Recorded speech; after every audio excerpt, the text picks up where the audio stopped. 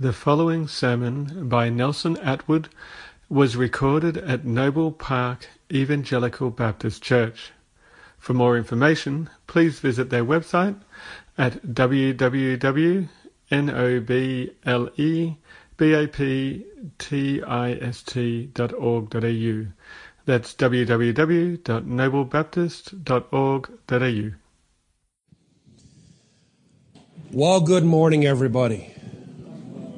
I was listening to Rod play that hymn just in the introduction part, and some hymns are so rich and so good and heart-stirring, and I thought about the message, and it dovetailed together beautifully. I thought, oh, well, we mess up the order of service often enough. It won't hurt to mess it up again. We'll just add that hymn in. So thanks, Rod, for playing that. Take your Bibles, please, to the book of Ephesians in chapter 2. And we'll read Ephesians 2, verses 1 through 10. And the Bible says, "And you were dead in your trespasses and sins in which you formerly walked, according to the course of this world, according to the prince of the power of the air, of the spirit that is now working in the sons of disobedience.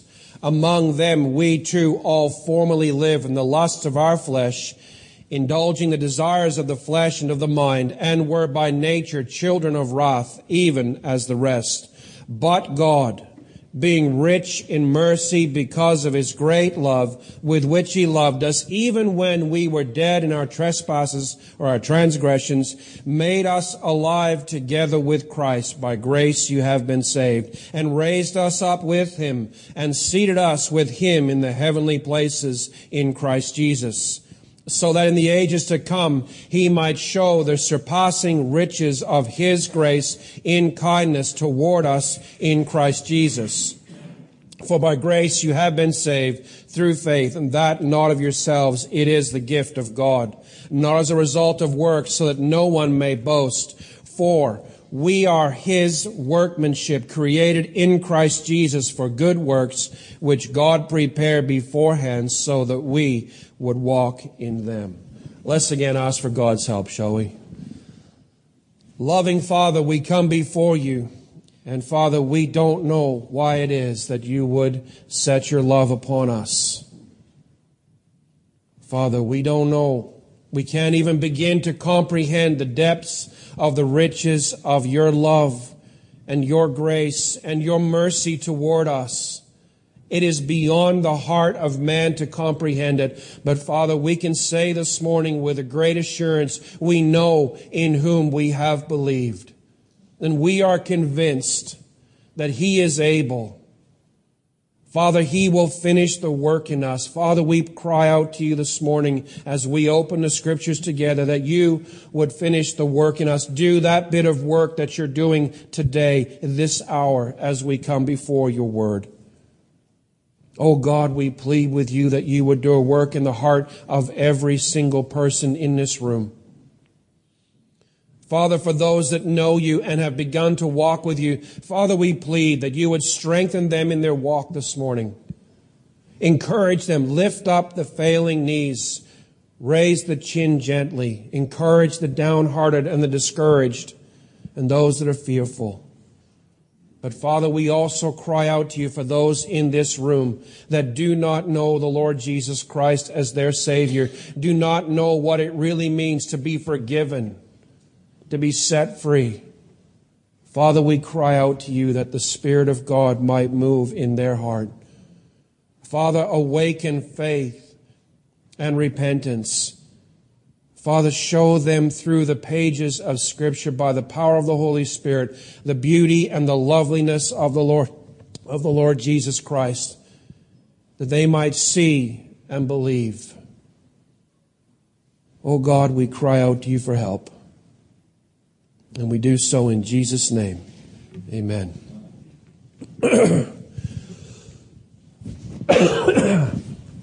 Excuse me. There are a lot of things that people do for their own glory. They'll climb great mountains. They'll run great lengths. They'll bicycle across half of France or Italy. They'll conquer great fears, do all kinds of things to gain themselves some form of renown or recognition or fame. Maybe they'll even win the premiership after 37 years of not winning the premiership like Richmond did yesterday. It was a great win.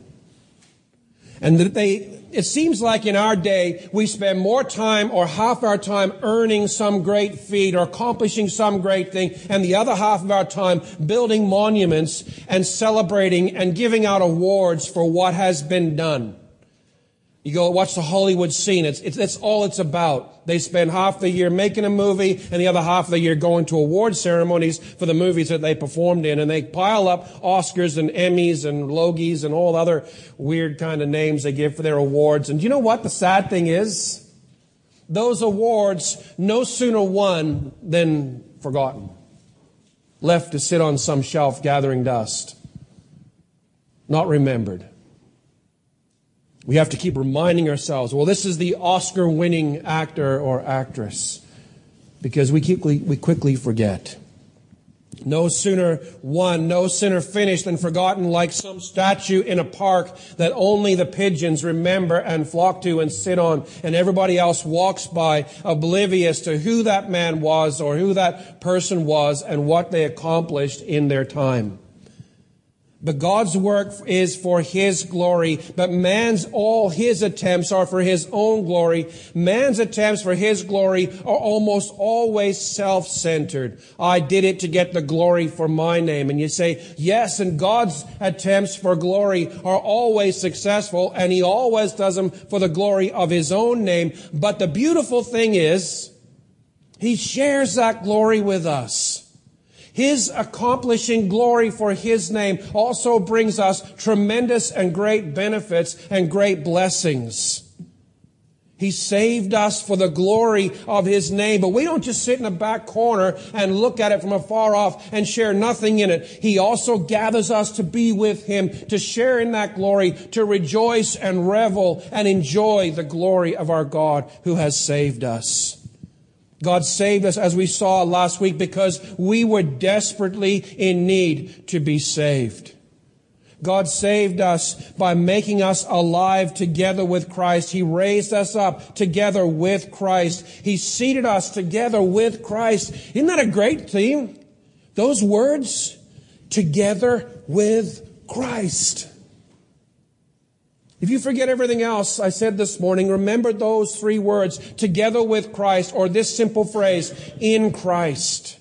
He has fastened us together with the Lord Jesus Christ. He saved us by putting us together, and we're going to reign with Him in a day to come. So what is God's goal in saving us? You might wonder that. Men do all kinds of things for certain goals and monuments and awards. What's God's goal? What's His end game, if you like, in saving us?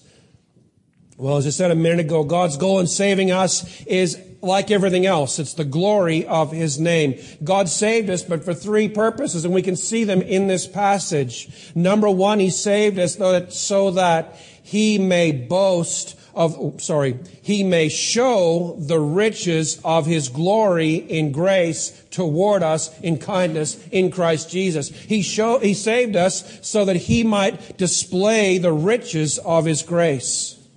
Secondly, He saved us so that no one may boast. I'm so glad that we get together. We don't look each other at Con and smack each other on the shoulder and say, hey, we got saved. We can boast because, God saved us because we're special. Well, we're special, but that's not why God saved us. We can't boast. There's no grounds for boasting in the way that God has saved us. He saved us, thirdly, that we may walk in good works. And I want to go through, and I want to take the text, and I want to go phrase by phrase and unpack what this text is saying and show you these three great purposes. But I want you to keep one thing in the back of your mind. Each of these purposes for which God saves us contributes to Him, to His glory.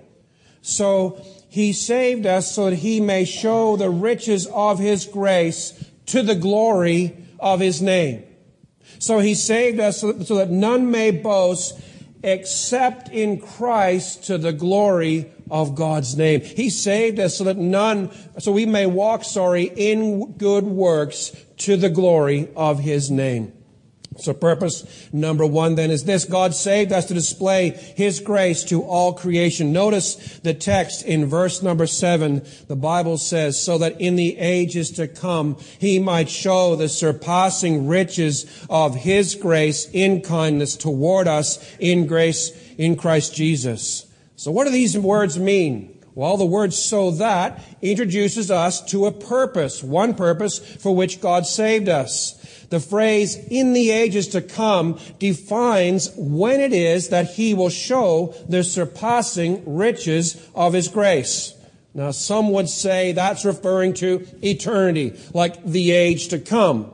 But that doesn't really make sense, because that's not what the text says. It says in the ages to come, or the coming ages, plural. The word, therefore, coming can actually mean in the succeeding ages. In one age after another, he will display the riches of his grace toward us in Christ Jesus. So the best way I can understand this is to say that in the succeeding ages, God will display his grace to all, from one age to the next.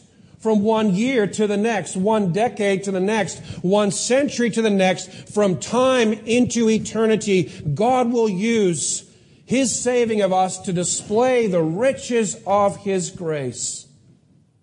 And God's grace is so rich. Paul says that God might show. Now, in the Greek, it's something called a subjunctive tense. And you probably think, what's a subjunctive? And you don't really care, and I don't blame you. I didn't want to know when I found out either. But what it actually means is it has two ideas wrapped up in it.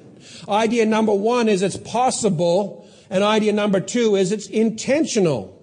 So you could say that God may show the riches of his grace, or you can also equally accurately say God will show the riches of his grace to us. And in fact, it's kind of both put together. God is going to, and God will at times, display the magnificence of the riches of his grace toward us. He saved us so that everybody could see the glory of his grace.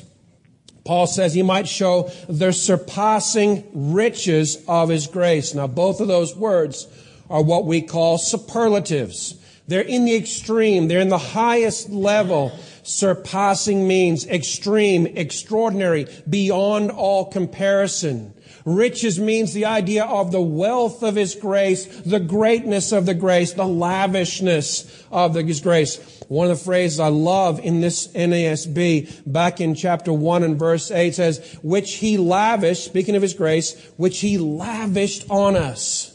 I don't know what it is about the word lavish, just the way it sounds. Maybe it reminds me of Lamington. I don't know. It's the idea of just pouring out, oozing over, like a great big bowl of chocolate just flowing over. It's just a lavish. It's rich. It's beautiful. It's overabundance. God poured out his lavish grace on us.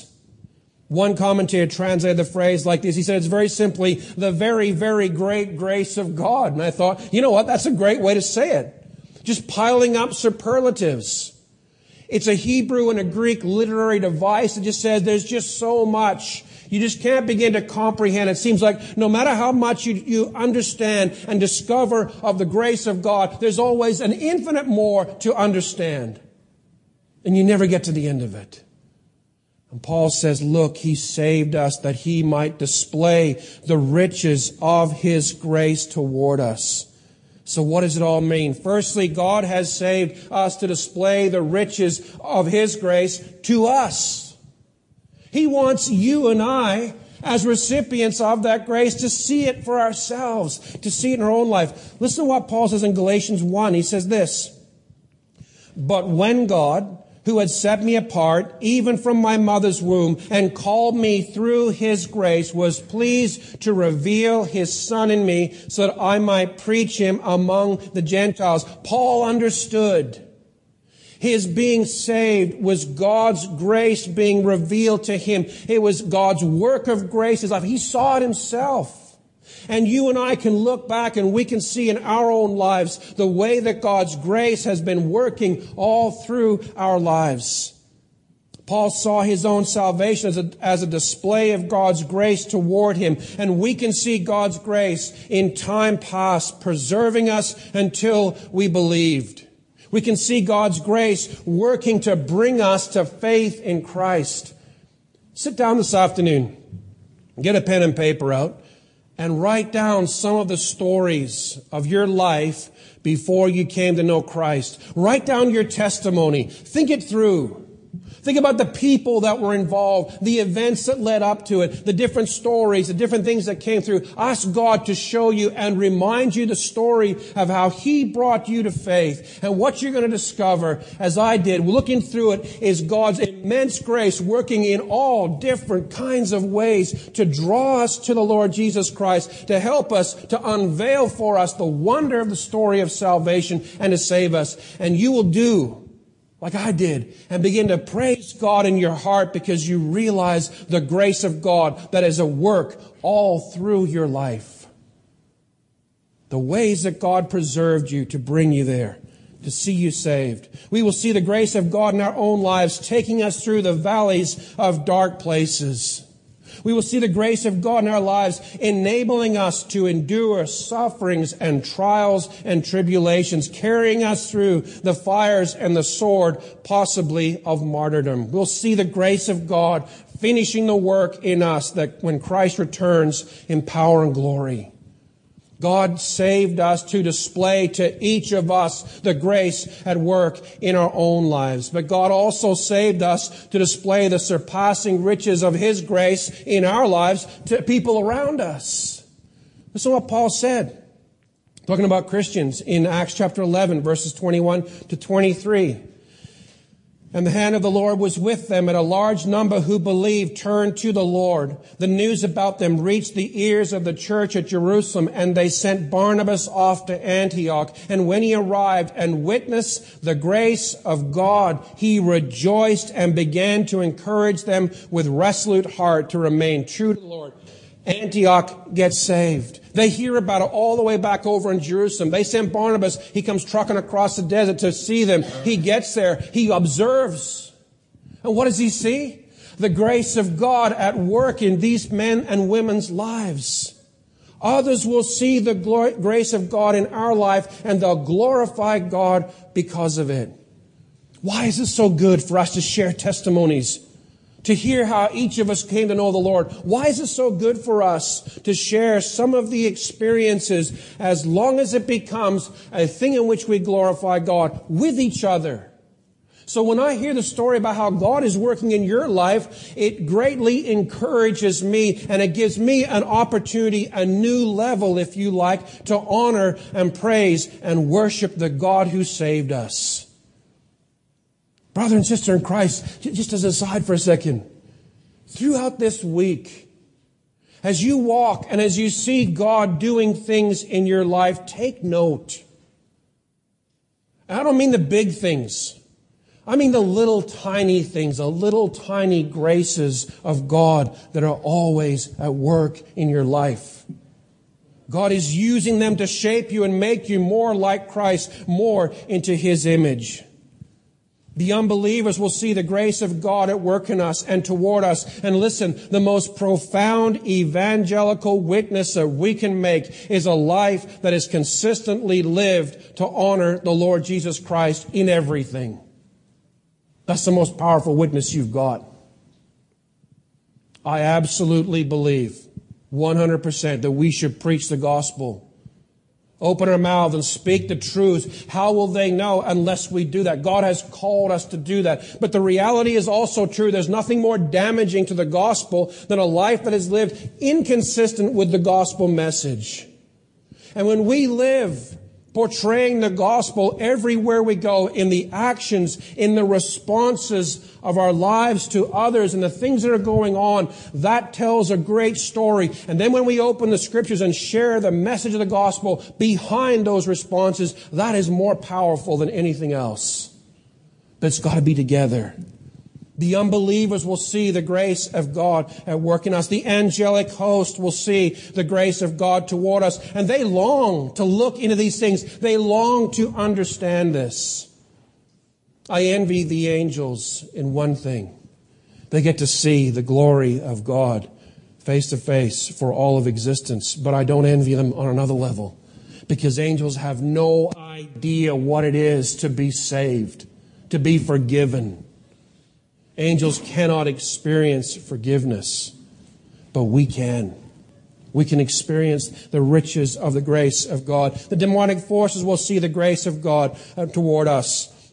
Thirdly, God saved us to display the surpassing riches of His grace toward us that is infinitely beyond His common grace to all men. God pours out grace to all men all the time. Look outside there. Right now it's sunshine.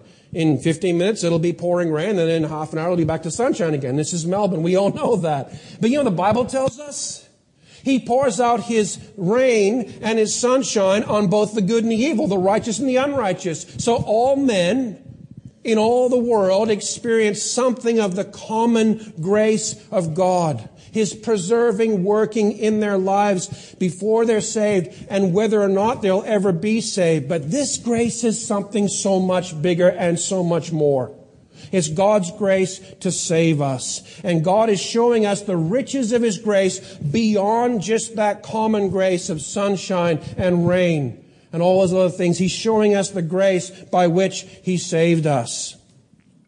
God saved us to glorify His own name in the display of His grace toward us. The Bible says in Galatians 1, verses 22 to 24, I was still unknown by sight to the churches. This is Paul writing, I was still unknown by sight to the churches of Judea, which were in Christ, but only they kept hearing, he who once persecuted us is now preaching the faith which he once tried to destroy, and they were glorifying God because of me. God saved us to glorify His own name in the display of His grace towards us. Listen, Christian, He poured out grace on you to save you, to bring glory to His name in the fact that He saved you.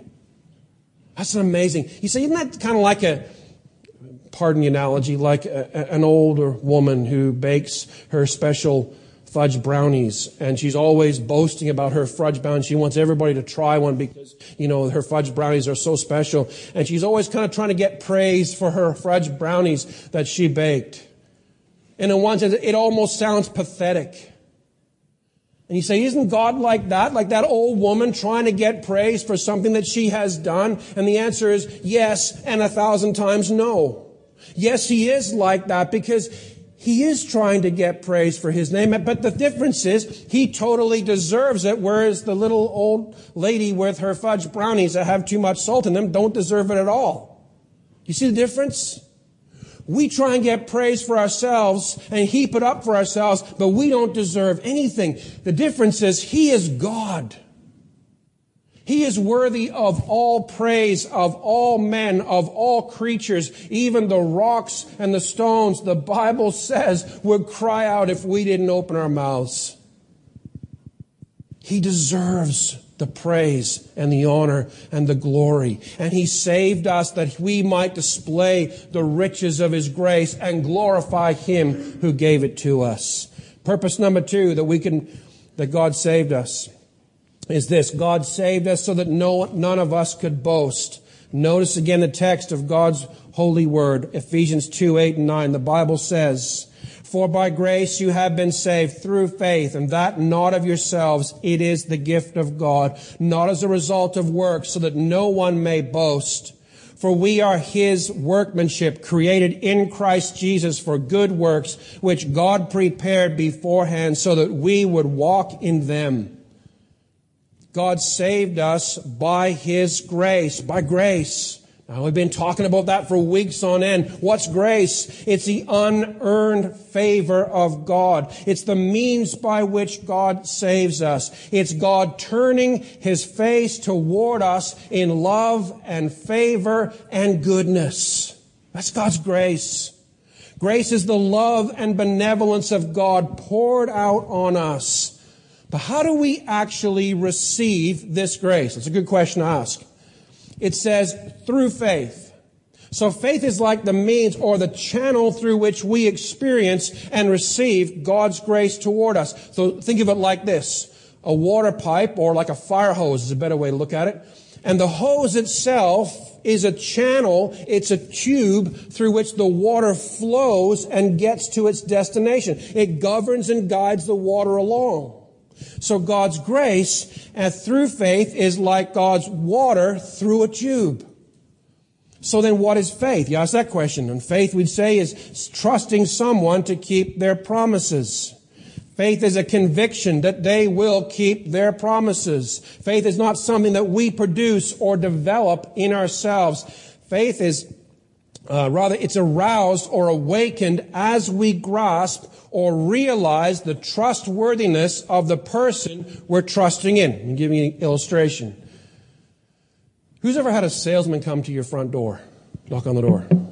I'm here to tell you why you're paying too much cost for your power. Or they're always trying to tell me why I'm paying too much. Or I'm here to tell you how you can get solar panels on your roof with all your neighbors or something like that. And my instinctive reaction is to step backwards, get the door, and bang, and I go close. And I don't want to hear about it. But imagine that salesman gets into your house, and he sits down, and he brings out all of his charts and all of his samples. And you meet him, and you observe his behavior, his body. Does he make eye contact with you as he's talking to you? You listen to their words. You examine all the evidence that they provide. And as you do that, you begin to get a sense in your heart, is this person trustworthy or not? And what is happening is, as you're seeing them and listening to them and hearing the evidence and observing the examples and all of that, in your heart, one of two things is rising up. The repeated desire to get rid of them, number one, or number two, their desire now to buy whatever it is they're selling. And in a way, in a similar way, it's the same with faith in God. Not exactly, and I'll explain why. I can observe God's creation. You walk out that door, or that door, and look out that window. You go into this creation around us, and what do you see? The wonders, the beauty, the glory of God's creation. The Bible actually tells us that creation alone is sufficient to give us the full message of the gospel. The Bible says it in Romans chapter 1, I think the later verses there. We can see that. We can observe the works of God in past times. We can hear or read God's word, God's message of the gospel. And all of those things, the message, the evidence of creation, the word of God, we can observe our neighbors who are believers in Christ and see their behavior. And that is almost enough.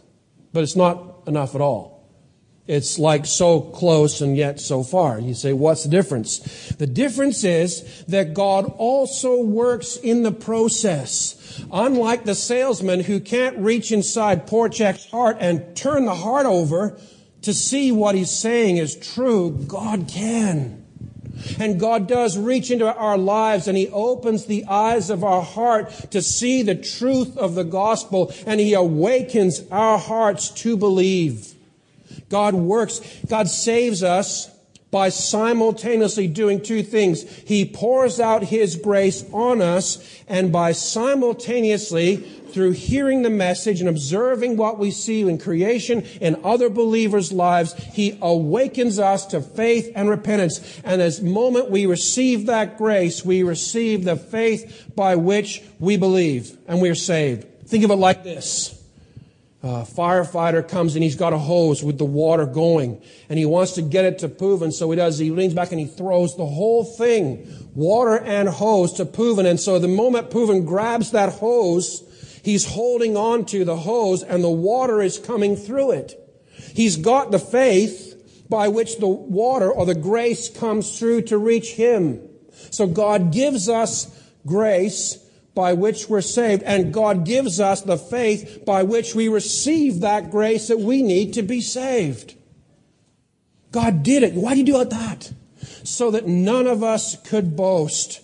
So God gives both the grace by which we are saved and the faith by which we receive that grace. Notice the contrast that now Paul introduces. He says that it is not of yourselves. This is in verse number 8 there.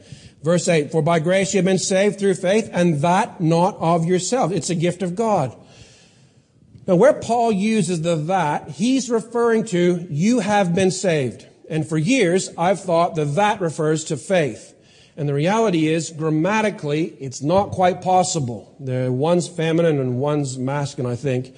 And it doesn't work. Now, apparently it does work in some cases, but it's better to see it that that, verse number 8, and that not of yourselves, it's referring to being saved as a whole, not faith specifically, which, by the way, is great news when you think about it.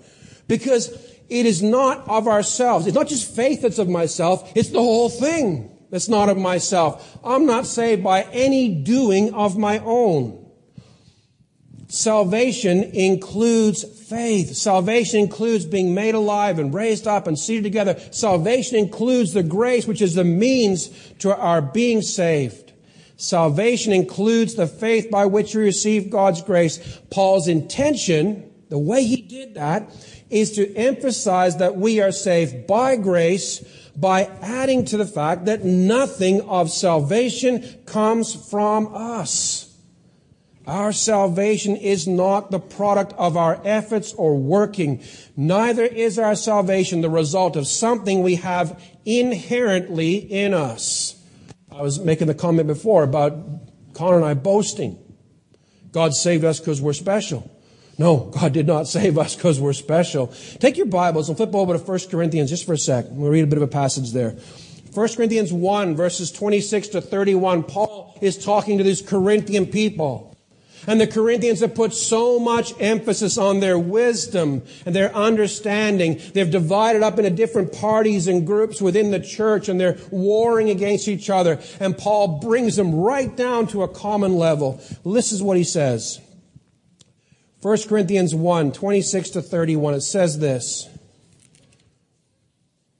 He says, for consider your calling, brethren, that there were not many wise according to the flesh, not many mighty, not many noble, but God has chosen the foolish things of the world to shame the wise, and God has chosen the weak things of the world to shame the things which are strong, and the base things of the world and the despised. God has chosen the things that are not, so that he may nullify the things that are, so that no man may boast before God. Listen to verse 30.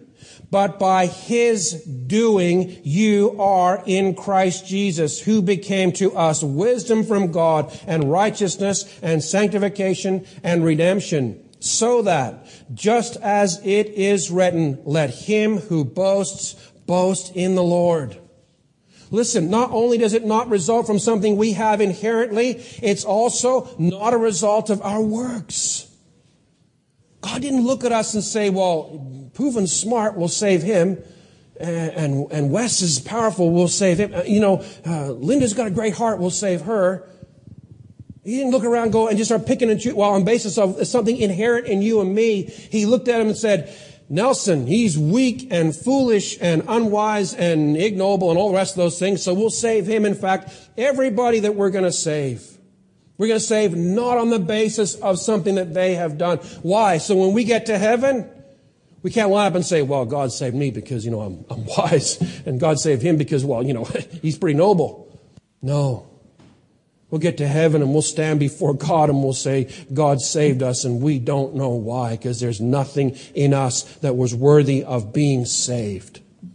He saved us so that none of us could boast. Notice also, he says, it's not a result of works. We cannot earn our salvation. We cannot muster up the faith we need to earn the grace of God. For one thing, it would no longer be grace. If you could earn it, if you could do enough work, enough good works, if you could live out a life of 100,000 years of life, and every single second of every single one of those years was lived doing every good work you could lay your hands on, it would not be enough. It's not a result of good works. You cannot earn your salvation. You can come to this church every single Sunday, never miss one. You can read your Bible through cover to cover every single day. You can't earn it. You can give your tithe. You can tithe 200% of your income, and you can't earn it. Whatever you can think of that somehow that will achieve or earn you favor with God, you can't do it. Listen, the debt that one single sin created is an infinite debt. I heard a question put to R.C. Sproul. It was one of my guys I like to listen to and hear. And someone in a Q&A asked him a question. Why did God deal so harshly with Adam and Eve in the garden? And it's the only time in 40 years, well, not 40 years, 30 years of my listening to R.C. Sproul, I've ever seen him get angry in a Q&A. And he's getting old, and he just snapped. He goes, "What's wrong with you people? How can you even ask a question like that?" And Heather and I both kind of cringed when he did. He said, "You know what the problem is? We don't understand the holiness of God and the greatness of sin. One single sin plunged the whole world into the darkness of sin. One single sin, and Adam and Eve are standing there, and they've been told, the day that you eat thereof, you will surely die. And God brings an animal out and says, I want to show you what death is. And He kills that animal, and He skins that animal. He takes that skin, that hide, still warm, perhaps even dripping with the blood of the animal, and He pulls it right around them. And in wrapping them with that animal's skin, with the blood and the yuck coming down inside of it, they stood there, and they all of a sudden realized that their naked was covered, but now they were clothed in death. And God cut them off and said, "Get out of my garden." But on the way out, He said, you know what? There's a promise. One day, the seed of the woman will crush the serpent's head. And the great promise was carried out, of course, we know, in Christ. The point is this: if that was the judgment on one single sin, how great a debt do you owe to the living God for the sin that you commit? You couldn't pay off the ones you committed in the last 30 minutes. Never mind, in my case, 48 years. In your case, however long you've been alive. We cannot earn it. And what's so sad is we see people trying all sorts of things to somehow earn their way to God. You can't. And the beautiful thing is that God says, you can't earn it, but I will give it to you. I will overload you. I will overshadow you with so much grace and kindness. And I will save you, so in that day, the only one in whom you will boast is the Lord Jesus Christ Himself. Hey, what a Savior we have. Amen.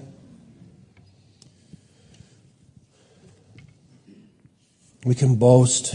We can't boast in ourselves, but we can boast in God. The last purpose, the third purpose is this: God saved us to live doing good works. Notice again the text of Scripture, Ephesians 2 and verse 10. He says, "For we are His workmanship, created in Christ Jesus for good works, which God prepared beforehand so that we would walk in them." Now, some of you know that I'm not a pastor for 30 years. I've been a preacher for, 25, something like that years.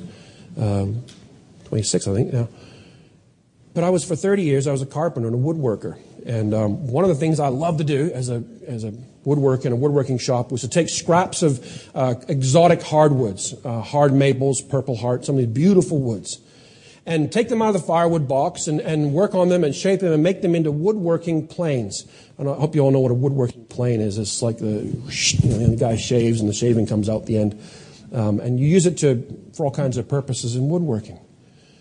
And what we would do is we shape, and it looks so easy to do. I mean, you watch a guy on YouTube doing it, you read the book, and it just seems so easy. You try and do it yourself. It's really difficult to do, so I discovered as I tried to make several of these things.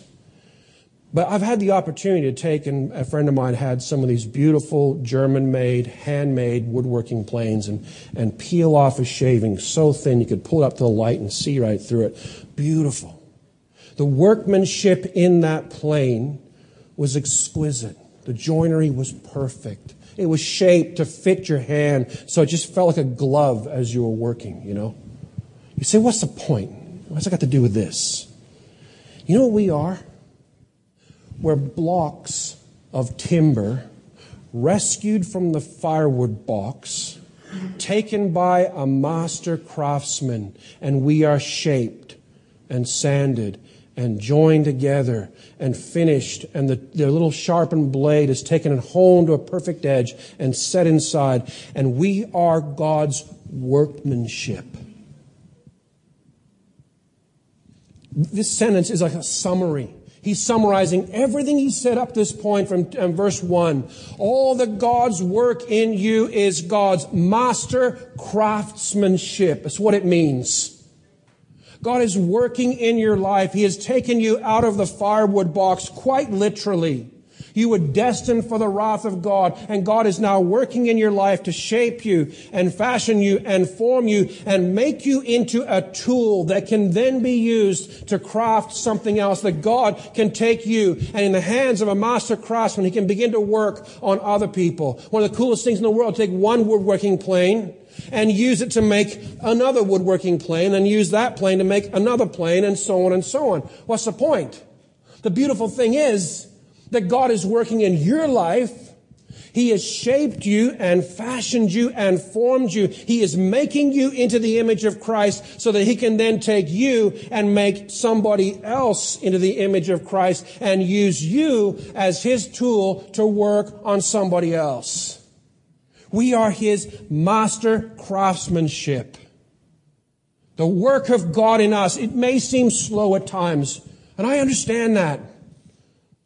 We were sitting around last night talking a little bit, Heather and I, about ministry and some of the sadness and frustration and why are things going the way they're going? Why are the sermons? I know what you're thinking. Why are the sermons so long and the time between so short? Why is my life just not seem to be going the way? I want God to do more in my life.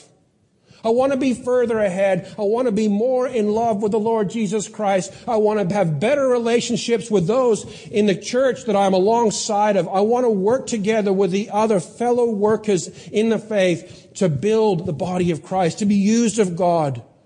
And listen, as much as it may sound or may seem like your work is going so slow, be assured of this fact, that God began a work in your life. He rescued you out of that timber bin, the firewood bin, and he is slowly, steadily working in your life to make you not just like a woodworking plane, but to make you into the image of Jesus Christ. So that when he then puts you alongside somebody else, he can then use you to shape them, to feed Scripture in their lives, to pray for them, to walk alongside them, to weep with them, to cry with them, to pray with them, to laugh with them, so that they get made more like Christ and more into his image. God is changing you. You are radically different than you were before. The Bible says you have a new heart. You're dwelt by the Holy Spirit of God. You have new relationships with God and with your Christian brothers and sisters. They are the workmanship of God. You are the workmanship of God. Your old relationships will change. Everything you had and shared with those old unbelieving friends has now been changed. God's given you new passions, new desires, new loves. Now, when I was younger, you'd never believe it looking at me now, but I used to love sports. And when I got saved, I was about 13 years of age. I was at a boys' camp over in Anvil Island in British Columbia. And I played hockey and football and soccer. And I didn't do the running around part. I was always in goal, right, where you could stay still. You didn't have to run around. But I loved sports. I hated reading. Oh, man. You want to punish me? Read this, right? Oh, no. And I came up to camp, and I had a Bible they'd given me at Sutherland Bible Chapel, a little old brown NIV 1970s Bible. And I had it under my arm, And I got saved on Monday. And I played sports for all I was worth when we had to play sports. But as soon as free time was coming, you found me? Laying on my bunk with my Bible open.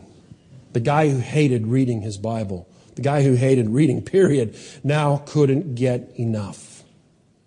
There was a new passion in my life to know the Word of God. I was just trying to figure it out. I was reading, I was flipping all over. Jeremiah, Lamentations, John, Ephesians, whatever. It's back and forth, trying to figure the whole thing out.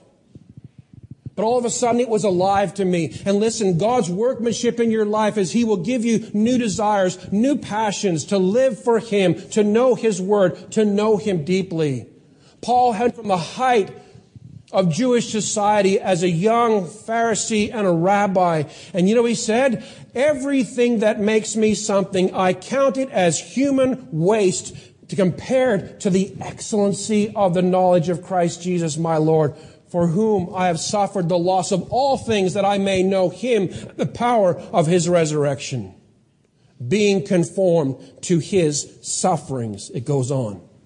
He said, I've given everything else up, push it all away, that I may know Him. And that's God's workmanship in His life. It's God's workmanship in your life too, to put new desires there.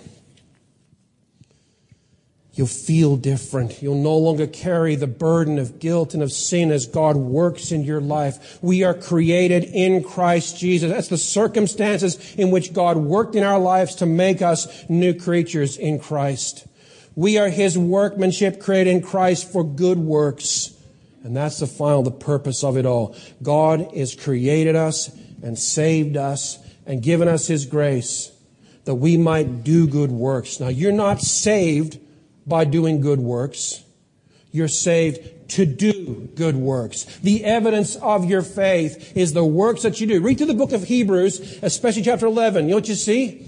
By faith, he did this. By faith, Abel offered. By faith, Noah built. By faith, Abraham left. By faith, and so on and so on and so on. I can't remember them all. But every single one of them, faith was the driving factor, and they did something. There was a work that flowed out of it. And God has saved you, rescued you from the scrap heap and the firewood box so that you might do good works. Why? So we can all say, way to go, Con. Slap him on the back. You did a great work. No, it's so that we together can stand there and say, praise be to the Lord God of heaven, who has prepared good works for us to do to glorify His name together. God saved us for His purposes. Now you can already figure it out. I've skipped over a lot of the last point for sake of time. But God saved us for great purposes. He saved us to display the riches of His grace, not just to you, not just to your neighbor, but to all of creation for all of eternity. God saved you by grace, not of works, not because there's anything inherently good in you, so that you might not boast in any except in Jesus Christ. And He saved us so that we might do good works. We might be His workmanship to work in the lives of each other. And Paul, if you actually figure it out, he's transitioning just slightly into his next main topic. His workmanship for good works is the idea leading into how we work together as the church to preach the gospel and build one another up and see the nation saved for the glory of God. Does that make sense? Would you stand with me? We're going to pray, and then we'll sing the benediction together.